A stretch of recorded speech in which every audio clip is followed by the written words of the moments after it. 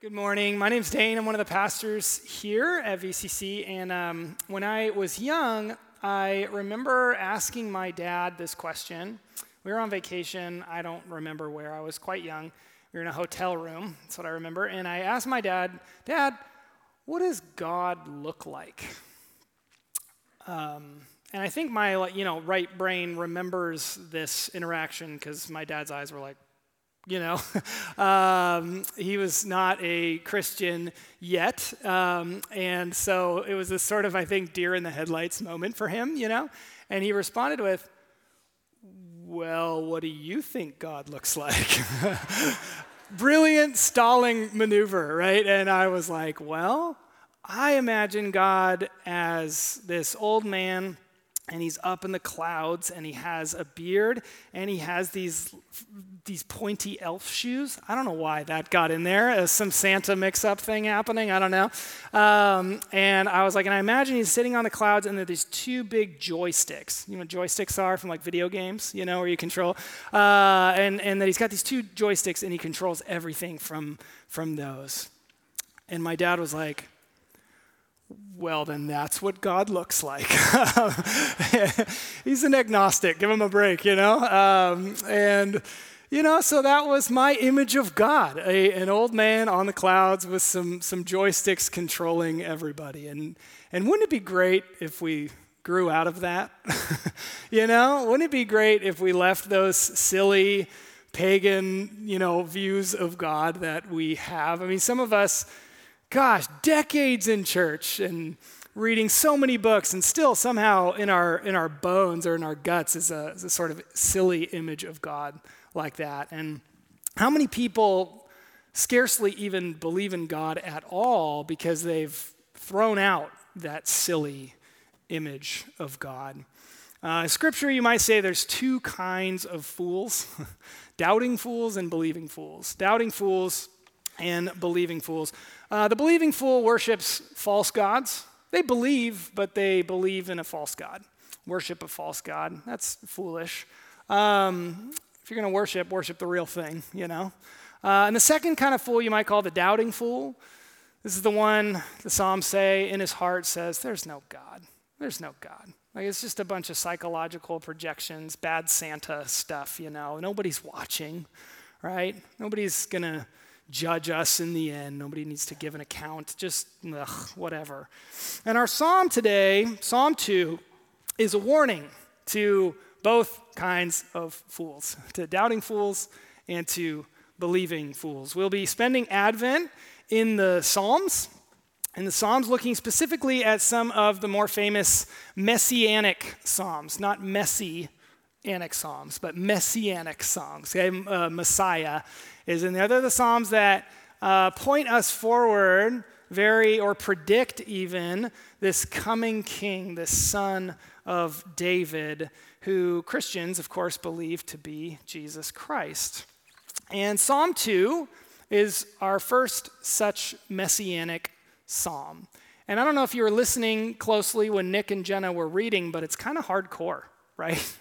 It's like, "Kiss the Son, lest he be angrish." I just mixed angry and perish. That's a good word. Yeah, lest he be angry and you die, He's going to smash you like a potter's vessel. It's kind of like, whoa, it's kind of intense, right? So it's a warning psalm. And Psalm 1 and 2 are linked, actually. Psalm 1 and 2 are linked with the word blessing. So Psalm 1 begins with, "Blessed is the man, blessed is the one, who's not spending his time with the wicked, with the scoffers, with sinners." Like he's not in those comment sections anymore, okay? He's not in those chat rooms. That's not where he's hanging out. He's not in the meeting after the meeting grumbling and conspiring, okay? That's not where the blessing is, the blessed one is. And then Psalm 2 ends with blessed again. "Blessed are all who take refuge in him." Who is him? This is the coming king. The coming king. Blessed are all who take refuge in him. And to be blessed in Scripture is not to live a rich, easy, comfortable life necessarily. To be blessed is to live a happy, meaningful and fruitful life. A fruitful life, to be abundant, to be blessed. And the Psalms are meant to lead us into a blessed life, but we got to go in through the door. And Psalm 1 and 2, you might say, are like two big doors that lead us into the Psalms.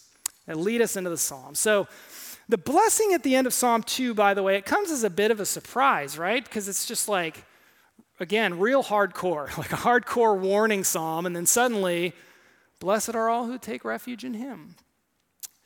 And we ought to read it that way. We ought to be kind of surprised by it. Because after all, the happily ever after that we have in our faith is not something we manage. It's not something that is of our own making. We need some warning.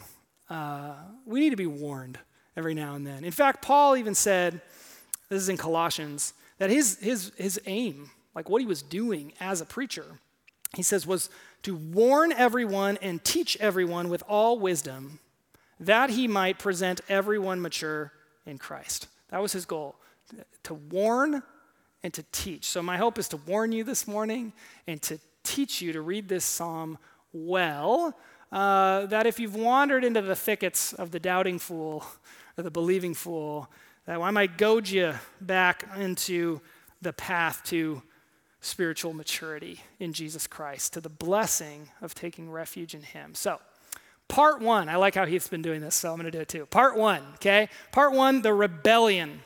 It opens like this. Why do the nations rage and the peoples plot in vain? Or my translation, what's all the fuss, okay? Like, what is all this racket? Why are you mad, okay? Why are you mad? Why do the nations rage and the peoples plot in vain? It says, the kings of the earth, they set themselves, and the rulers take counsel together. They're having a meeting, okay? And the meeting, the grumbling, the conspiring is against the Lord God and his anointed. That's where we get our word Messiah from the Hebrew and Christ from the Greek, the Lord and his Christ, okay? Saying, let us burst their bonds apart. Let's separate father and son and cast their cords away from us. Sometimes this language is used like breaking or throwing off a yoke, right? You have a yoke on some oxen. Let's get that thing off of us. Cast their cords away from us. So the original context is something like this, all right? God has appointed a king in Israel. Not Israel's chosen king. Who is that? Saul. Yeah, it didn't go so well. We just learned about that. This is God's king, God's anointed, David and his sons. God has appointed a king. It's his king.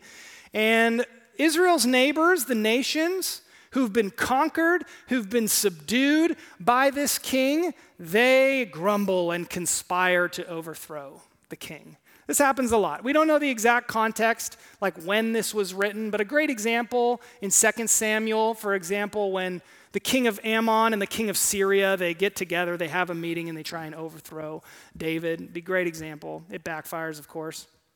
In other words, there is this bond that exists. There's a bond that exists between God, between David and his sons, and this bond includes Israel and the nations.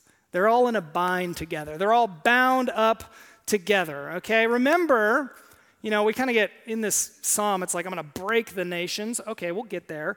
But remember, what's God's original intention with the nations? Genesis 12, to bless the nations, right? He chooses Abraham and says, through you, he makes this promise. You're going to have a lot of kids, and they're going to have a lot of kids. It's going to be like more than the stars and sand, okay? Tons of kids.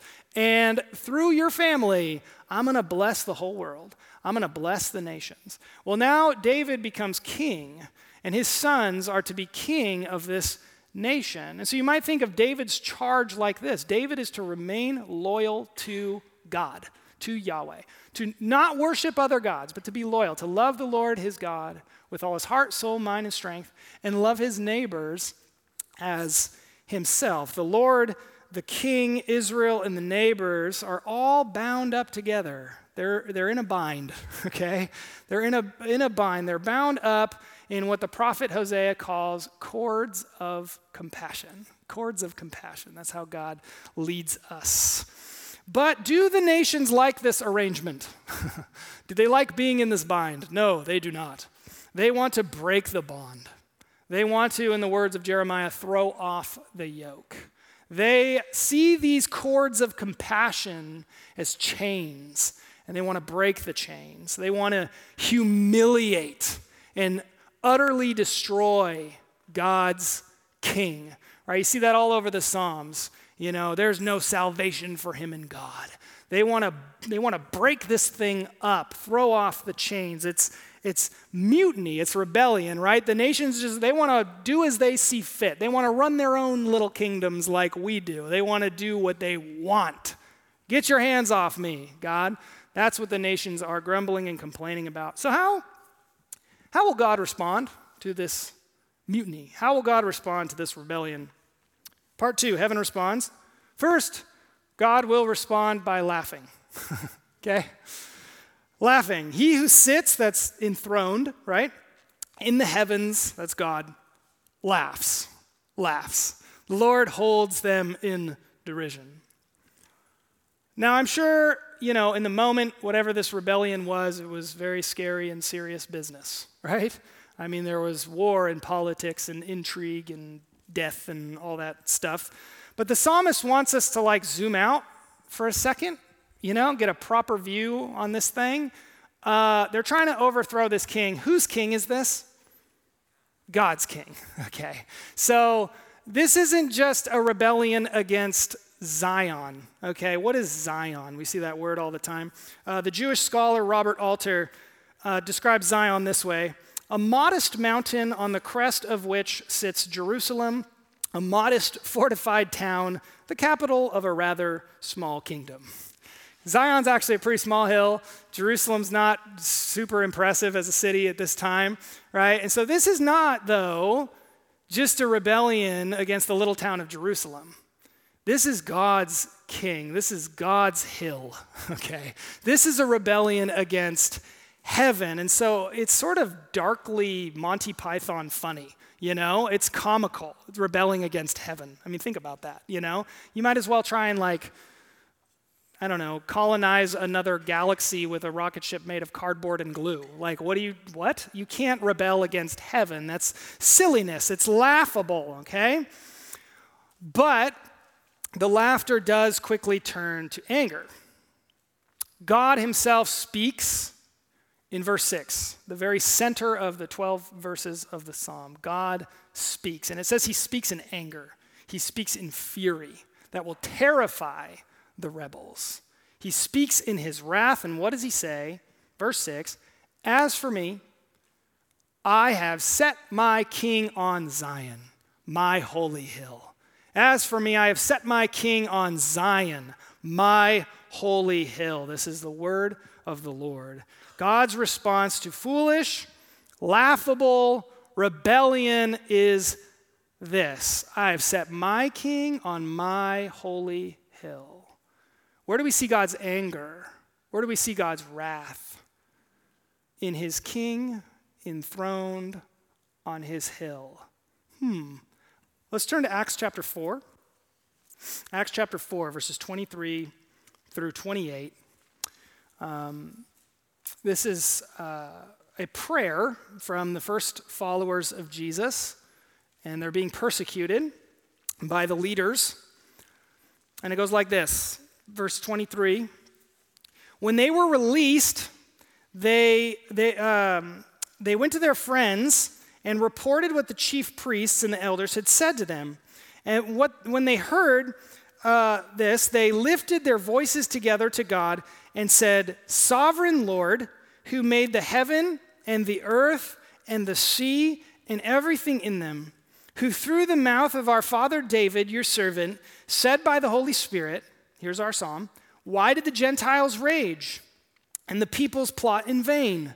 The kings of the earth set themselves, and the rulers were gathered together against the Lord and his anointed. So they're praying. Psalm 2 comes to mind, and here's their interpretation of Psalm 2. For truly in this city there were gathered against your holy servant Jesus, whom you anointed, it's your king, both Herod and Pontius Pilate, along with the Gentiles and the peoples of Israel, to do whatever your hand and your plan had predestined to take place. And then they go on to pray for boldness. So do you see? Do you see the first followers of Jesus? They saw this psalm being fulfilled just weeks before, right? This psalm was fulfilled in Jesus Christ, the Son of David. The rulers of Israel, who's that? King Herod and Pontius Pilate, ruler of the Gentiles, right? They took counsel together. They conspired together against the Lord and his Christ, and they crucified the Son of God. And what did the peoples cry out? If you're really the king, the Son of God, take yourself down from the cross. He saved others. He can't even save himself, right? They're mocking him, but what they didn't understand was that this was the moment that God was setting his king on his holy hill. God was enthroning his son on the cross. Paul says if they understood, they wouldn't have done it. They wouldn't have crucified the Lord of glory. But this moment, in fact, was the moment, it says in Colossians, that God actually disarmed the rulers, that he defeated the rulers. This was God's great victory. They thought it was their victory. It was God's victory. Remember in John how Jesus points forward to his cross as the moment he will be lifted up, enthroned, exalted. The cross is God's throne. So God's righteous anger, his fearful response to mutiny and rebellion is the cross. God speaks here in the center of the psalm, and what is his word? His word is the word of the cross. God's response is the cross. God's wrath, God's anger, God's fury. Ooh, what does that mean? What do we see? It's here in his son crucified on Calvary's hill, hanging dead. This is foolishness. This was folly to the Greek philosophers. This was scandalous. This was offensive to the Jewish leaders. But to us who are being saved, both Jew and Greek, male and female, rich and poor, slave and free, it's the power and the wisdom of God. Amen? I think we need to sit with this strangeness a little bit here, because we're not going to read the rest of the psalm very well unless we see the cross with crystal clarity here in this verse 6. You've probably heard this phrase. Maybe you've said it to yourself. God is on the throne. You ever heard that? Your relative probably said it on Facebook, or maybe you did, like things are weird or whatever. Well, God's still on the throne. Just remember, God's still on the throne. And that's what we usually mean by that is like God's in control. God's still in control. Is that true? Yes. Okay, don't get it twisted. What did Acts 4 say, right? The cross was what God's plan had predestined to take place. Okay, God was in control. Even though they thought they were in control, God was in control. But so often when we say this, God's on the throne, God's still on the throne, we mean to reassure ourselves that things are fine. Right? Sometimes we even use this phrase to baptize our own passivity. Maybe even use God's name in vain a little bit. Like, I don't want to look at that thing, that difficult thing happening over in that dark part of the world, or even just a little bit down 580, or I don't want to look at this thing down going on in me, because God's on the throne, it'll be fine. The gospel is not that things are fine, okay? That is not the gospel. The gospel is not that things are fine. It's precisely not that. What if instead of this phrase, we said this: God is on the cross. Anytime there is evil, there is suffering, where is God? God is suffering the weight of evil. Pastor Jake told me a chilling story this week from Elie Wiesel's book, Night, his classic book, where they were hanging, some collaborators against the Nazis in a camp, and they were forced to watch. And one was just a young boy, and it took him 30 minutes to die. He was light. And they're just looking into his face as he's dying, and someone shouts out, "Where is God?" And Elie Wiesel said, a voice within him said, on the gallows. On the gallows. God is on the cross. God is suffering the weight of evil. Is it finished? Yes, it is finished. It is finished. Jesus was taken down from the cross. He was put in a tomb. He rose from the tomb. He ascended. He is seated at the right hand of the Father on high. But where is his body? Where is the body of Christ? On earth, suffering all over the world. Jesus himself told us when we show mercy to the suffering, who do we show mercy to? Him. Where is God? God is on the cross. God's response to evil and suffering is to suffer the weight, the sting of evil. And he suffers in us. Friend, do you know, are you suffering mentally? Are you suffering with chronic pain? Are you suffering physically? Are you suffering relationally? Do you know God is near to you in your suffering? Would you turn to God? Would you turn to the cross, contemplate the cross in your suffering? Would you turn? Would you turn to him in your suffering? He's not far away with the joysticks, being like, you get big baby, get it together. He's with you. He's near you. That's our hope. That's our hope. Would you turn to him? Because if you don't turn to him, that's what the rest of the psalm is all about. It's not pretty. Part 3, the king's speech. So in this next stanza, the anointed one, verses 7 through 9, Christ himself speaks. And what he speaks, this is interesting, caught this at the last minute, is not his own words. What he speaks is what he heard the Father say to him. Isn't that cool? And he says this, the Lord said to me, you are my son. Today I have begotten you. Ask of me, and I will make the nations your heritage. I will give the nations to you, and the ends of the earth your possession. You shall break, or sometimes this is translated rule, very similar word in Hebrew. You shall break them with a rod of iron. This is the nations. And dash them in pieces like a potter's vessel. Hardcore, right?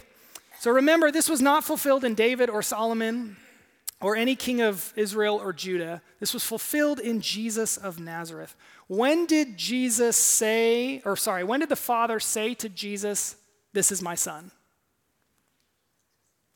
Don't whisper it, say it. Baptism, yeah, another time. On the mountain of transfiguration, yeah. So the first time, right, Jesus goes and identifies with a bunch of sinners, gets into that dirty water. And at that moment, God said, this is my son. This is the one who will drown in the sins of the world. And then later on the Mount of Transfiguration, the one rejected by the world is revealed to be the Son of God. This is my son. Listen to him. And one more really cool moment, Kyle Newman pointed this out to me, that then at the crucifixion, the soldier says, surely this is the Son of God. He has eyes to see who this one is. Listen to him. So after this coronation, he's enthroned on the cross. What are his final words after he has risen in the Gospel of Matthew? All authority in heaven and on earth has been given to me. Go and make disciples of all nations, baptizing them and teaching them to obey everything that I have commanded of you. Now, just read that in light of verse 8, right? Ask, and I'll give the nations to you, King. Right? And now Jesus says, all authority in heaven and on earth. Go. I have sheep. I have people in every nation. Go. And our job as his sheep, as his people, is simply to obey him. That's our job, to obey him. And when asked, tell others that he's their king too. Jesus is their king too. Jesus is Lord. That's the gospel. That's our good news. And it's not a popular message. Okay? It's not a popular message. I don't need to tell you that. You know? Tell someone, according to your faith, their body and their money belongs to King Jesus.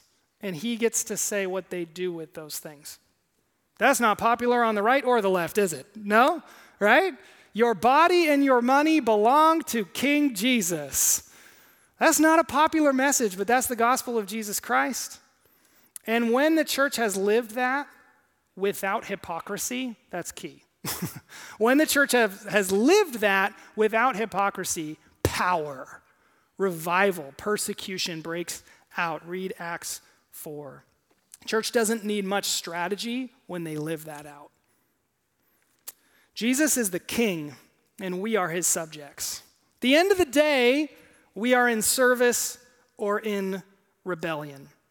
Or to shift the metaphor, he's the shepherd, and we are his sheep. And it says in Psalm 2, he has an iron rod, okay, a scepter. And that rod can bring comfort.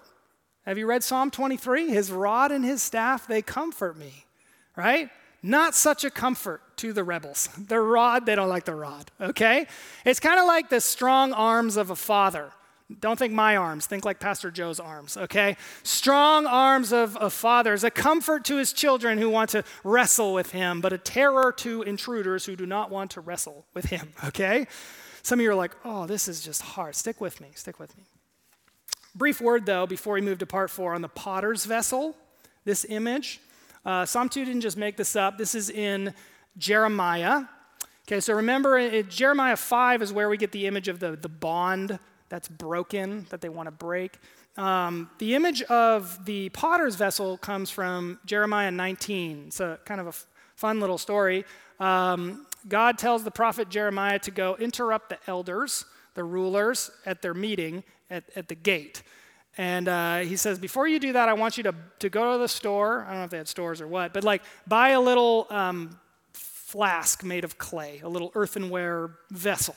Okay, and go get the elders and bring them then over to the town dump, okay? And then stand at the gate of the town dump and get their attention, hold up the little pot and smash it onto the ground.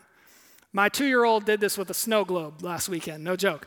I wasn't home, sorry, Brittany. But just smash it completely and say that if you do not turn and repent of the wickedness that you are engaging in against the poor and against the downtrodden in Israel, if you do not turn this around, then I'm going to smash you like this, or I'm going to smash this city like I smashed this pot, right?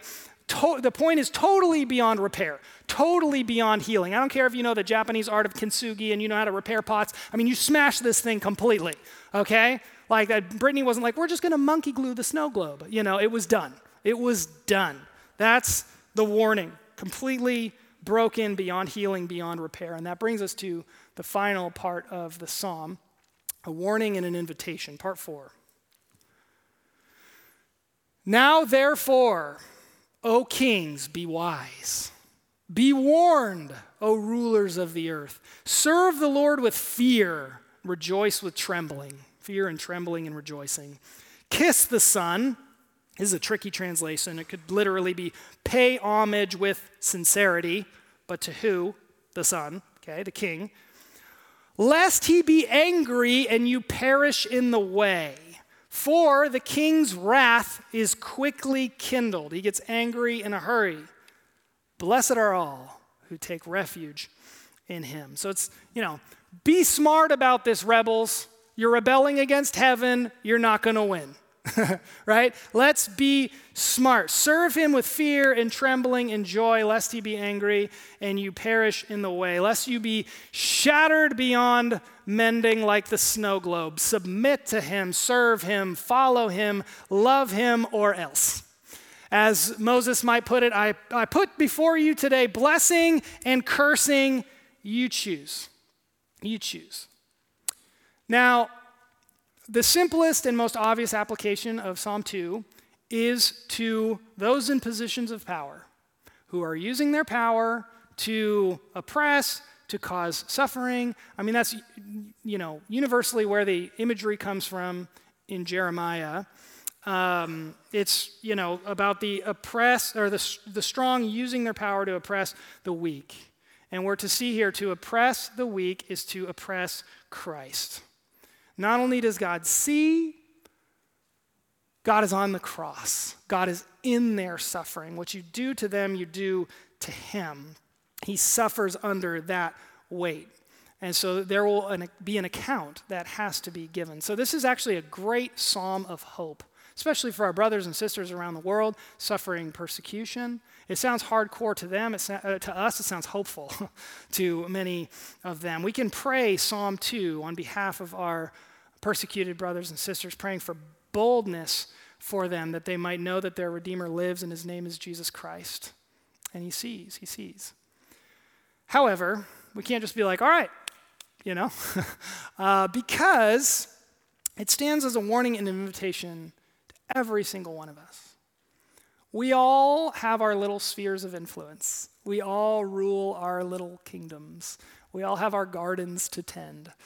And by nature, in our flesh, we would like God to keep his hands off. We want to rule our own kingdoms the way we see fit. So I want you to just listen to this passage in Philippians chapter 2, verses 12 through 18. Fear, trembling, rejoicing. I want you to listen to some of the similarity of language here. Love this text. Therefore, my beloved. So Paul is writing to the church in Philippi. Therefore, my beloved, as you have always obeyed Jesus, so now, not only in my presence, don't just obey because I was watching, but much more in my absence, work out your own salvation with fear and trembling. For it's God who works in you, both to will and to work for his good pleasure. What does this look like?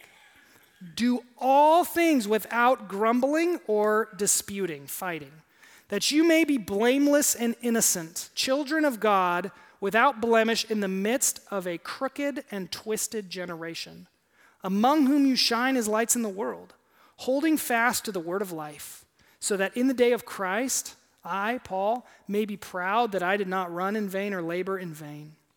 It says, even if I'm to be poured out as a drink offering upon the sacrificial offering of your faith, which is a fancy way of saying even if I die, I'm glad and rejoice with you all.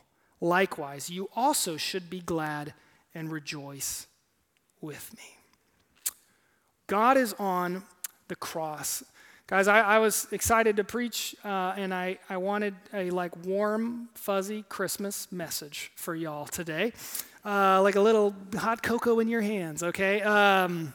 But I am determined, like Paul, to know nothing among you but Christ and him crucified, because that's our hope. Peter, filled with the Spirit on Pentecost, man, he looked him right in the eye and he said, you crucified the Son of God. You crucified the Son of God. And the proper response was they were cut to the heart. And they said, brothers, what shall we do? What shall we do? And what did he say?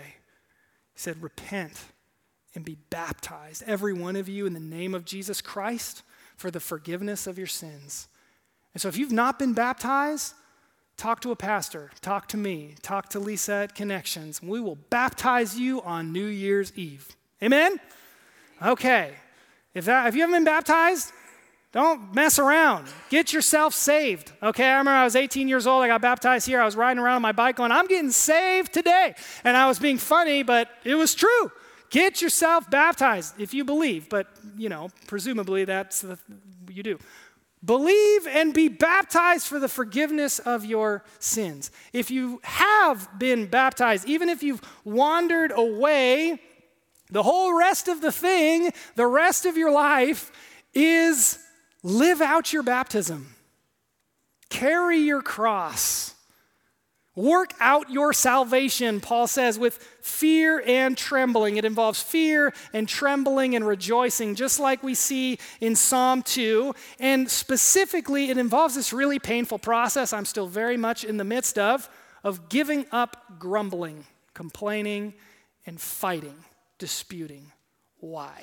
Because if your life, if you're in those comment threads still, if you're spending a lot of time in those meetings grumbling and complaining and fighting, it shows you haven't really died much yet with Christ.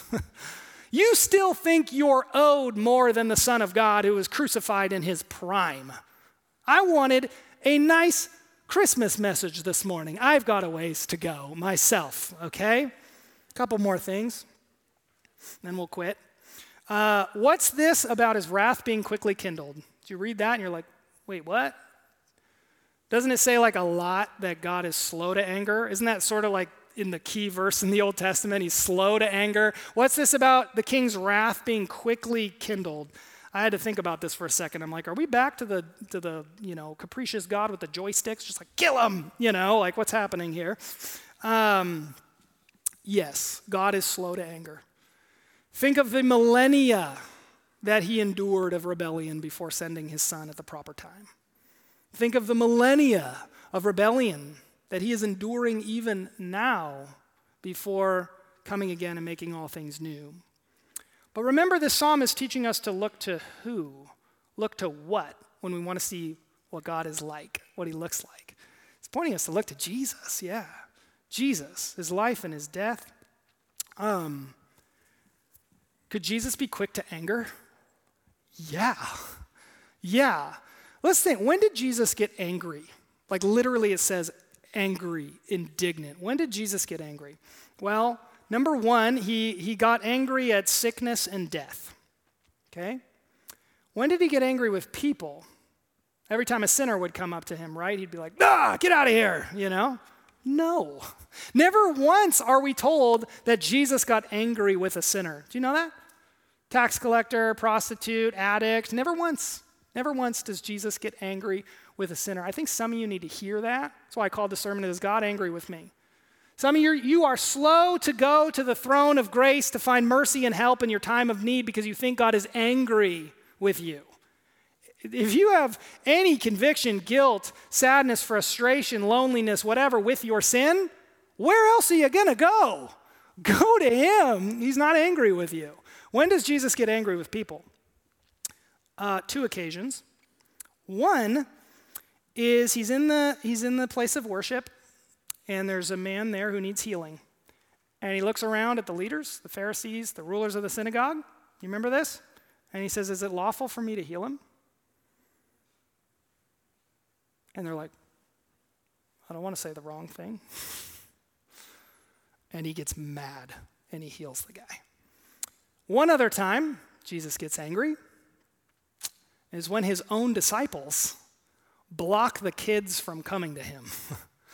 They thought he was too important for kids. They thought they were too important for kids, and they were blocking little ones from the blessing of being near Jesus. Jesus' disciples were becoming Pharisees, and that made him mad. Jesus gets mad at the forces of sickness and death that destroy human beings, and he gets mad when we align ourselves with those forces. This is becoming just good news to me that Jesus is quick to anger. Jesus, when confronted with wrong, he doesn't hem and haw and equivocate, let me think about it. He calls it wrong immediately. He's quick to anger, and this is good news. So no, God does not angrily zap us with lightning or hit us with rods. Amen? It's worse than that. Romans 1 says he will sadly give us over to the consequences of our own sin. If we try and break the yoke, cast it off, the attempt will break us. When we refuse to do the only thing he asks us to do, which is carry our cross, when we refuse to carry our cross, we refuse to ask for the help we need, refuse to come to the light, refuse to help others, then yes, the weight of our cross will crush us. So be warned, be wise. If you continue to resist reality, if you hide, in the words of John, if you refuse to come to the light, you will perish in the way, as Psalm 2 says. You will perish in the way. But, as John says, whoever believes in Jesus will not perish, but will have eternal life. Blessed are all who take refuge in him. That's hope. Not everything is fine. Your depression's not fine. Your anxiety is not fine. Your loneliness isn't fine. Your betrayal is not fine. Your divorce is not fine. Your loss, your grief, it's not fine. It's not fine. But we can choose hope in the midst of whatever we're going through by choosing to forego grumbling, forego fighting, because we know that God is with us in those things and will be with us to the end. to the day that he will wipe away every tear and that death will be no more. And so we humbly get the help we need and we help others. We serve. So VCC, what does God look like? What does God look like? Not the joystick God, not no God. Jesus is the image of God. God has spoken, and his word is the cross. In our cross, and therefore we have hope. I might say there's a third type of fool, a fool's hope, And there's hope even for the rebels in our life who want nothing to do with all the hypocritical representations of Jesus. There is true hope this morning.